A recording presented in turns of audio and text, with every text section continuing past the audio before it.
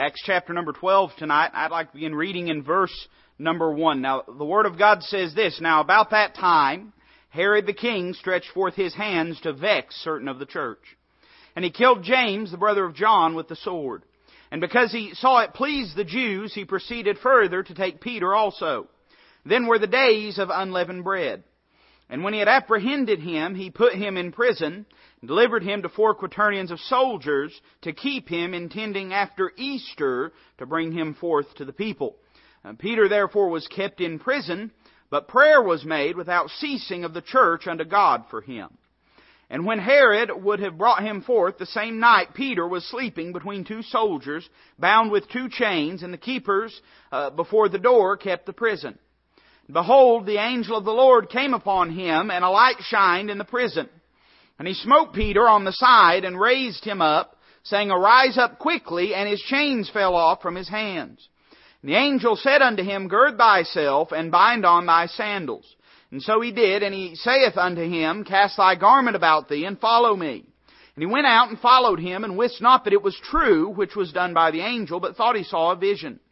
When they were past the first and the second ward, they came unto the iron gate that leadeth unto the city, which opened to them of his own accord. And they went out and passed on through one street, and forthwith the angel departed from him. And when Peter was come to himself, he said, Now I know of a surety that the Lord hath sent his angel, hath delivered me out of the hand of Herod, from all the expectation of the people of the Jews. And when he had considered the thing, he came to the house of Mary, the mother of John, whose surname was Mark, where many were gathered together praying. And as Peter knocked at the door of the gate, a damsel came to hearken named Rhoda. When she knew Peter's voice, she opened not the gate for gladness, but ran in and told how Peter stood before the gate. And they said unto her, Thou art mad. But she constantly affirmed that it was so. Then said they, It is his angel. But Peter continued knocking, and when they had opened the door and saw him, they were astonished. But he, beckoning unto them with the hand to hold their peace, declared unto them how the Lord had brought him out of the prison. And he said, Go show these things unto James and to the brethren. And he departed and went into another place. Now as soon as it was day, there was no small stir among the soldiers what was become of Peter. And when Herod had sought for him and found him not, he examined the keepers, and commanded that they should be put to death. And he went down from Judea to Caesarea, and there abode. Now look back with me at verse 5, and we'll look at verse 12 as well. The Bible says, Peter therefore was kept in prison, but prayer was made without ceasing of the church unto God for him. Now what kind of prayer was that? Well, verse 12 says, When he had considered the thing, he came to the house of Mary, the mother of John, whose surname was Mark, where many were gathered together praying. Let's go ahead and pray together tonight. Lord, we do thank you for this time. We do thank you for the privilege to be in your house. Now, Lord, I pray that you would open our eyes to the truths of your Scripture, that you would apply them to our hearts and to our souls. Father, that we would yield ourselves to the working of your Holy Spirit. I pray that you would gain glory out of this service tonight. Father, that Jesus Christ would be lifted up and magnified. Lord, we love you. We ask all these things in Christ's name. Amen. Now, Acts chapter 12, I think anybody that is scripturally honest as they read it and academically honest would say that Acts chapter 12 is a chapter that's about prayer. But let me say that Acts chapter 12 is about much more than just prayer, because it gives us a strong example in Scripture for what we might call corporate prayer. Now, when we say corporate prayer, that's not praying for your favorite Fortune 500 company, amen? But corporate prayer is God's people deliberately and in an organized manner banding together to pray about a distinct matter and pray for a distinct outcome. The Bible tells us this, that Herod had cast Peter into prison. He had already killed James. Peter was kept in prison. The church could have done a lot of things, I suppose. They could have tried to have inserted appeals and instituted protests, and I guess they could have said apostles' lives matter and things like that, I suppose. But they did not do that. Instead, what do we find that they did? Their first, not their last, but their first recourse was that of prayer. You hear people say sometimes, and I've sort of joked about it before, but I've read church signs that said things like this, said that when all else fails, try prayer. And it's no wonder we don't see many prayers answered with that sort of attitude and that sort of theology. No, my friend, not when everything else fails, try prayer. Before you've ever tried anything else, pray and seek the face of an Almighty God. For great things are wrought by prayer, things that this world could never reckon. Prayer is one of the most humbling, one of the most Christ-centered and non-self-centered activities that we can engage in. It is an activity wholly of faith. Have you ever thought about that? A lot of things we do that are not wholly of faith. But prayer is a matter of complete and total faith. We pray to a God that we cannot see. We wait for an answer that we probably won't hear, but we will see. Not a single one of us has ascended up into the heavens except He that descended down from the heavens.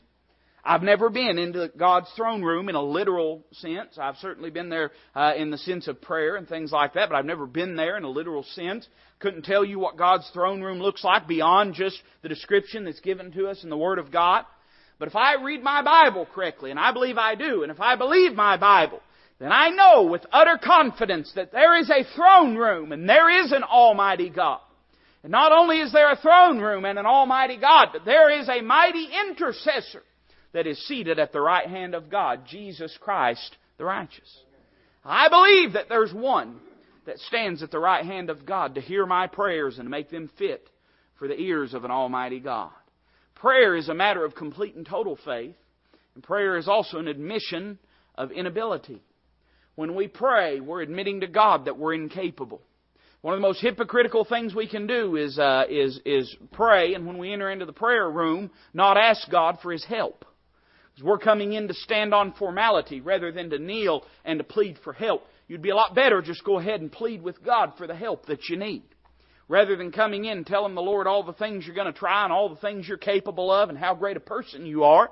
You get a lot farther in the prayer closet if you just came in and did what prayer is designed to do. Come in and say, Lord, I'm helpless. Lord, I believe, but help mine unbelief. Lord, I cannot do that which needs to be done, and I must have help from heaven.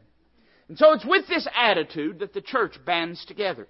They could have done some other things, I suppose, but they did not. Instead, they went to the main thing, let it be the first thing, and they prayed. They were acknowledging that human instrumentality could not achieve that which needed to be done, but they had to have divine intervention for that which needed to be done to take place. So I want us to look at this passage tonight. I want to show you 4 things that I believe can happen when God's people pray. I believe as we face this next week, I told you to forget about camp this morning when I preach. Well, tonight I want you to think about camp. Because as we preach on prayer, these are 4 things that I'm looking for God to do in our camp over this next week. And 4 things I believe God can do in your life and in your loved one's life. But I think it'll take prayer. Amen. I want you to notice first off that the adversary can be overcome. Look what it says in the first 4 verses. The Bible says, now about that time, Herod the king stretched forth his hands to vex certain of the church. Now, if you've read your Bible any length of time, you know that there are several Herods in the Bible. You know that the Herods that are in the Bible seem to be the persistent persecutors of those that called themselves Christians. Very interesting, because the Bible gives prophecies saying that Satan would constantly be waiting to snatch up that promised seed of the Messiah. And you find this pattern all the way through the Bible. You remember probably most explicitly in Egypt when the Pharaoh in the book of Exodus decided that he was going to stomp out the Israelites, and he told the midwives that whenever a son was born to take that son and cast it into the Nile and take it and kill it. What was Satan trying to do? Now, I know what the Pharaoh was trying to do. The Pharaoh was trying to extinguish the Jewish nation because he was afraid of it. But what was Satan trying to do? Satan was trying to extinguish and annihilate the Jewish race to prevent the Messiah from being born. You find, in fact, and I'm not going to go through every example I could, but you go through the Old Testament, you'll find time and time again that Satan tried to stick a monkey wrench in God's redemptive plan.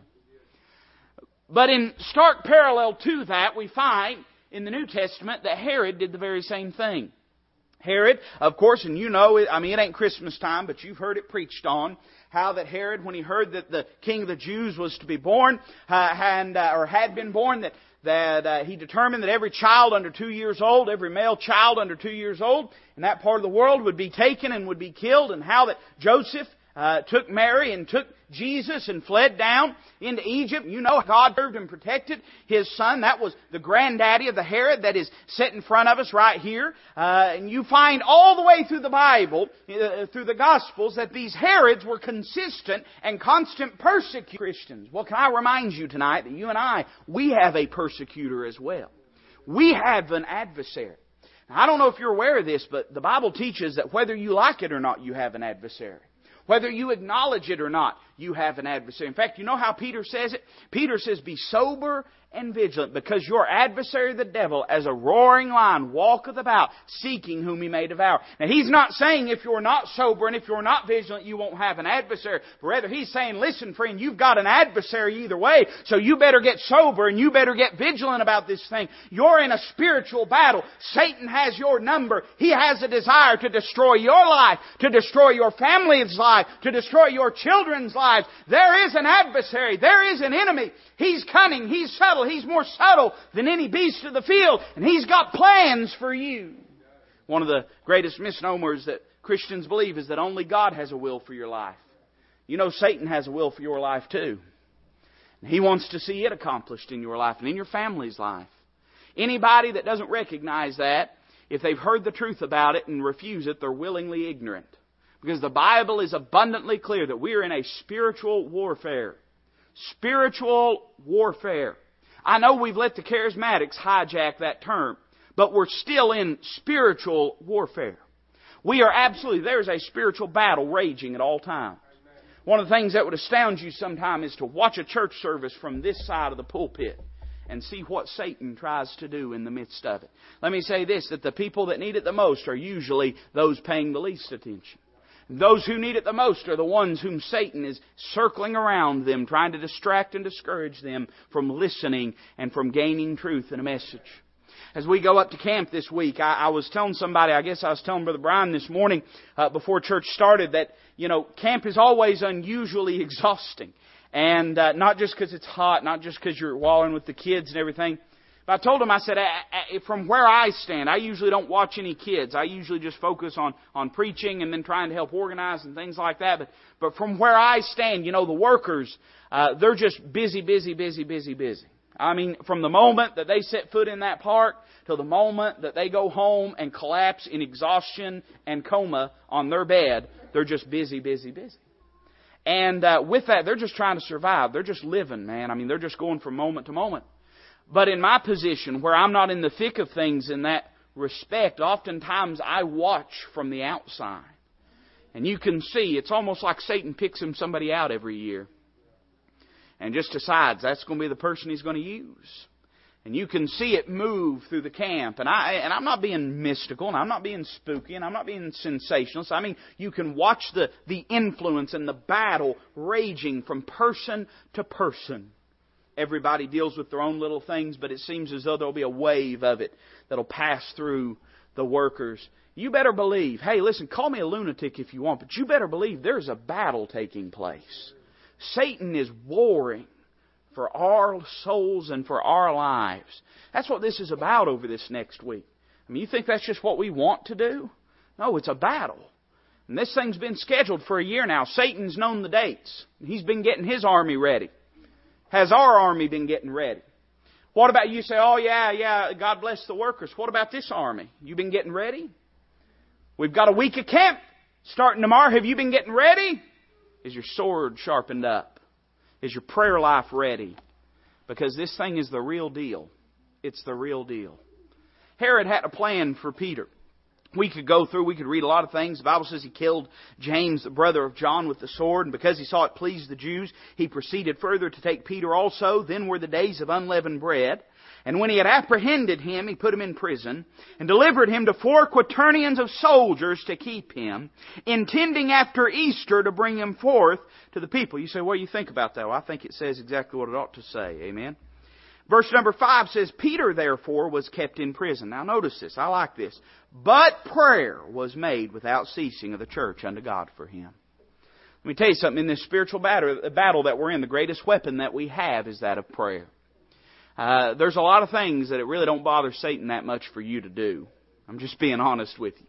If you come into church with a bad spirit and with a stiff neck and with deaf ears, that don't bother Satan that much just for you to come to church. You open your Bible just out of duty and obligation just because, hey, it's that time of the day. That don't bother Satan that much. Let me tell you something. You get your heart where it needs to be and you get on praying ground and you spend some time with an almighty God, that gets him awful upset. That's the only means, that's the only avenue of thwarting the satanic influence and the satanic devices and plan that he would seek to inflict upon our lives. So we see first off that the adversary can be overcome. And he was overcome, wasn't he? Satan had plans for Peter, right? Oh man, I don't know if you're asleep or if I'm asleep, but one of us is asleep. He had a plan for Peter, right? Did that plan go through? No. You see, only through prayer can the adversary be overcome. Then notice number 2. Look at verse number 6. The Bible says this, "And when Herod would have brought him forth, the same night Peter was sleeping between 2 soldiers, bound with 2 chains, and the keepers before the door kept the prison. And behold, the angel of the Lord came upon him, and a light shined in the prison. And he smote Peter on the side, and raised him up, saying, Arise up quickly. And his chains fell from off his hands." I want you to notice first off that the adversary can be overcome, but I want to notice secondly that which binds can be broken. With that, and I'm going to make a little application here. I hope that's okay. I understand Peter was a saved man. I understand that there is certainly an application to the things that bind us in our life. But let me say that as we approach camp next week, but not just approaching camp, think for a moment of your loved ones. Those that you care for, those that you care about. Those that you've been praying for, those that you've been seeking their salvation. You ever witnessed to someone and it was almost like they couldn't understand? You ever witnessed to someone, it was like there was a brick wall in between you and them? Well, listen to what the Bible says about lost people. You know that the Bible says this. Speaking of lost people, it says, "In whom the God of this world hath blinded their eyes from the glorious light of the gospel of the Lord Jesus Christ." I don't know if you're aware of this, but the lost man is blind and bound. He's got to be released from that. Now you say, what do you mean, preacher? What can do that? Well, let me say first off that the Word of God is necessary. That must take place. But there's lots of folks that know the Word of God. Some of them know it better than you and I. And they're still lost in their sins. You say, what can affect them? What can change something in their life? Well, I believe prayer can. I know there's some. I remember hearing a preacher say one time, he said that somebody had told him that, there's no example of praying for the lost in the Bible. And he said, well, that sounds real good. The only problem is it just isn't true. Just isn't true. Paul said, "Brethren, my heart's desire and prayer for Israel is that they might be saved." He wasn't talking about saved politically. He wasn't talking about saved economically. He wasn't talking about saved socially. He was talking about saved individually, personal soul salvation. I believe it's right to pray for the lost to be saved. You say, what about their free will, preacher? Well, what about your free will? You think God's not sovereign? You say, oh, but preacher, there's a choice. Well, there is a choice. I understand that. But listen now, God's so sovereign, He's not afraid of your free will.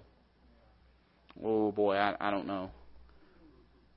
He's so sovereign, He's not afraid of He's so in control, He'll let you make decisions. Hey, there's nothing wrong with that. Don't get nervous now. There's nothing wrong with that. He's so in control that there's nothing you can do to make Him out of control. He's in control. You say, well, why do we pray? Well, we pray so that we can affect things. You say, but I thought He was in control. Well, He is in control. You say, but I thought He had a will. Well, He does have a will. You say, how do you reconcile all that? I don't. When I need to, I just pray. Amen? I have learned this. Prayer is the means of God's sovereignty. It's the channel and means through which He exercises His divine will. And He does so not contrary to the free will choices of mankind, but rather in accord with the free will choices of mankind. And that's a mystery that only the God of heaven could exercise, but He's able to, amen? He's the author and He's the finisher of our faith. He knows the end from the beginning from the end. You see, you know what our problem is? We can't fathom it because we're inside of time. But He's not inside of time. He is time. He's all through time. He inhabits eternity. And so don't try to see it the way God sees it. You'll never see it the way God sees it. Just do what God's told you to do. Amen? They're bound and they need to be freed. All through the Word of God, you'll find the word bondage in association with the word sin. And sin is bondage. The lost man can't understand it because he wants to live in sin. But one day he'll wake up and try to be done with sin and realize he can't be done with it. Because he's in bondage. He can only do that which he knows to do. But if the Son hath made you free, you're free indeed. And you can choose and you can do what you wish to do. You say, what should we wish to do? We should wish to be obedient to Christ. He must be set free. His eyes must be open. His mind must be enlightened. And I believe prayer can accomplish that. You say, what about His choice? He'll make His choice. Every time you see Christ in the Gospels, you know what you'll find? You'll find that He always brought men to a place of decision. Some of those men, like the rich young ruler, turned and walked away. Others, like scores in the Gospels and like untold hundreds of thousands outside of the Gospels, chose to accept Christ. But He brought them to a place of decision where they must be faced with their reality and with the gospel of Jesus Christ. That's what prayer can do. Prayer can bring a sinner face to face with Christ and make them realize and know that they're a sinner. Let me tell you something. There's a difference between knowing you're a sinner and knowing you're a sinner. You know what I mean? It's Sunday night. I'm not up here in front of a stadium. You know what I mean. There's a difference between knowing that you're a sinner and knowing that you're a sinner. Everybody knows they're a sinner. You ask them, you say, have you sinned? Well, sure, I've sinned. Are you sorry about it? Well, no, why should I be? You see, they know that they're a sinner. But they don't know that they're a sinner. To truly know and to comprehend and to apprehend that truth is the day that the Spirit of God makes real to you that you are at ought with a holy God. And only the Spirit of God and the Word of God can do that. And I believe that prayer is a channel and means of liberty for the working of the Spirit and Word of God. I believe things that are bound here can be broken and can be unbound. Then I want you to notice a third thing tonight. Look down at verse number 11. I've always thought this was funny. It's okay. Don't ever laugh at your Bible, but sometimes you can laugh with it. Amen? And this is sort of funny. It says, and when Peter was come to himself, he said, now I know of a surety that the Lord hath sent His angel, hath delivered me out of the hand of Herod, and from all the expectation of the people of the Jews. And when he had considered the thing, he came to the house of Mary, the mother of John, whose surname was Mark, where many were gathered together praying. And as Peter knocked at the door of the gate, a damsel came to hearken, named Rhoda. When she knew Peter's voice, she opened not the gate for gladness, but ran in and told how Peter stood before the gate. Isn't that funny? You can imagine how strange Peter must have felt. This man is a fugitive. You understand that, right? I mean, you know, any prisoner or any soldier that walks around the corner might just haul him off in shackles. And there he stands like a fool, knocking on the door while she runs through the house a-squealing that Peter's at the door.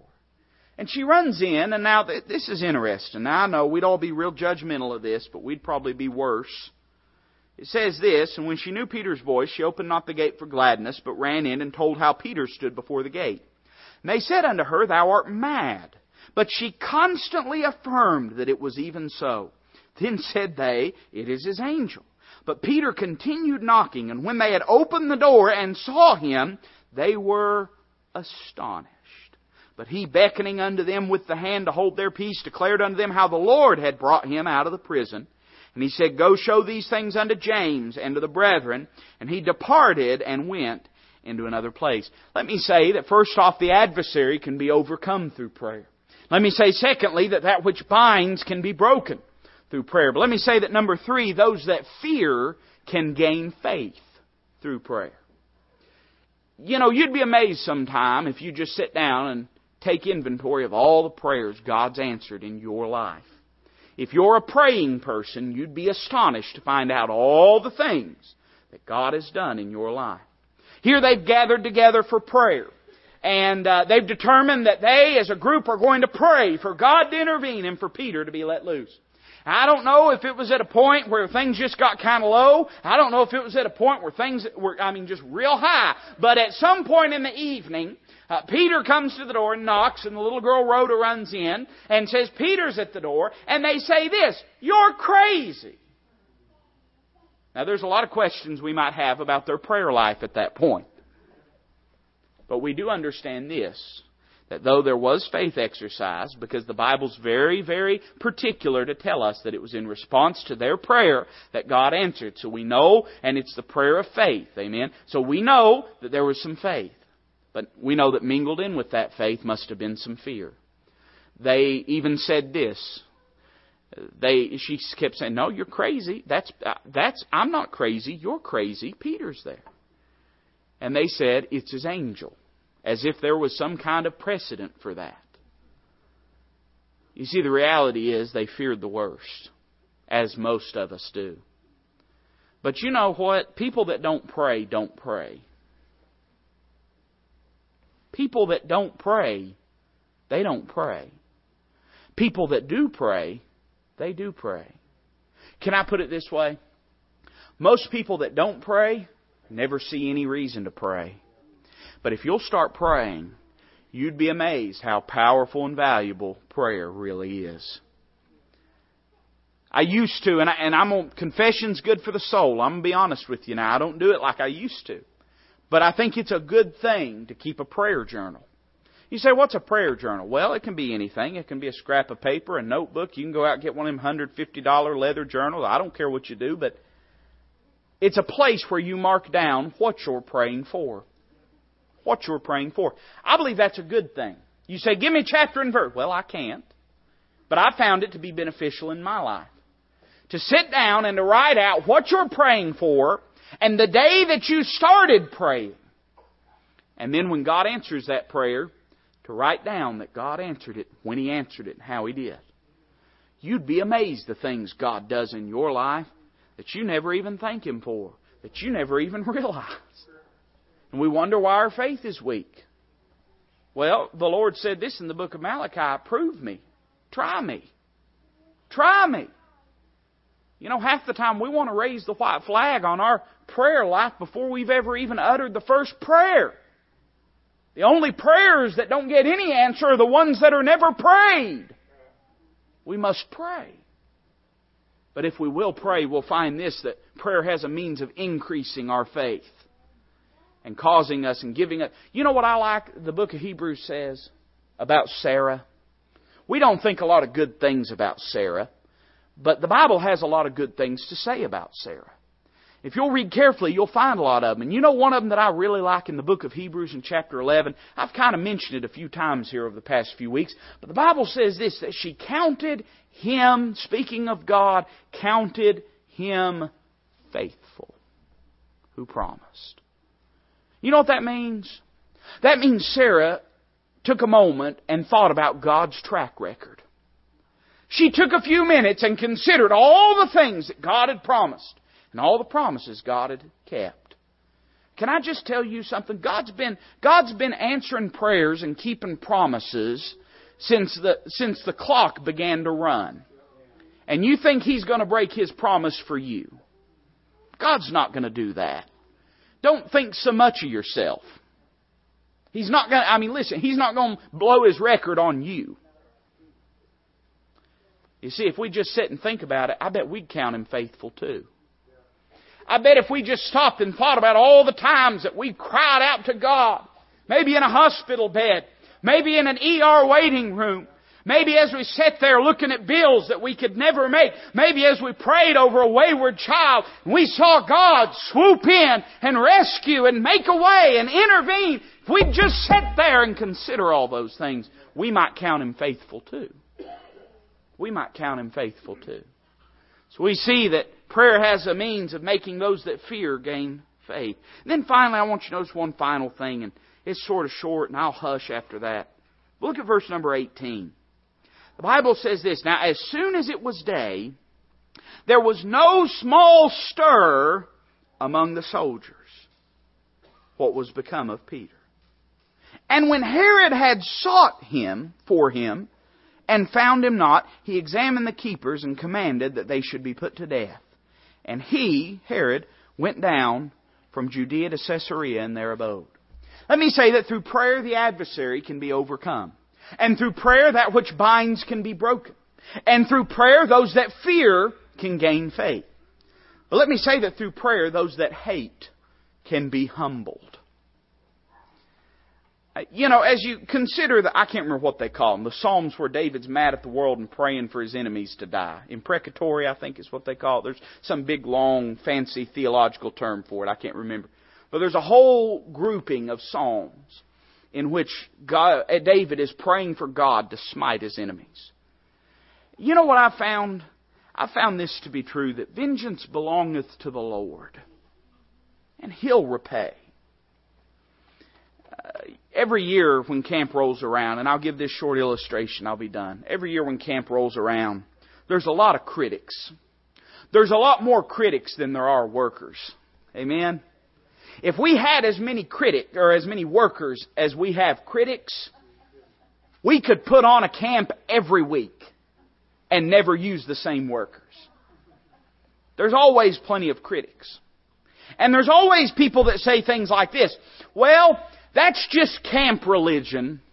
You've heard them say that. And what they mean is this. They mean it won't last.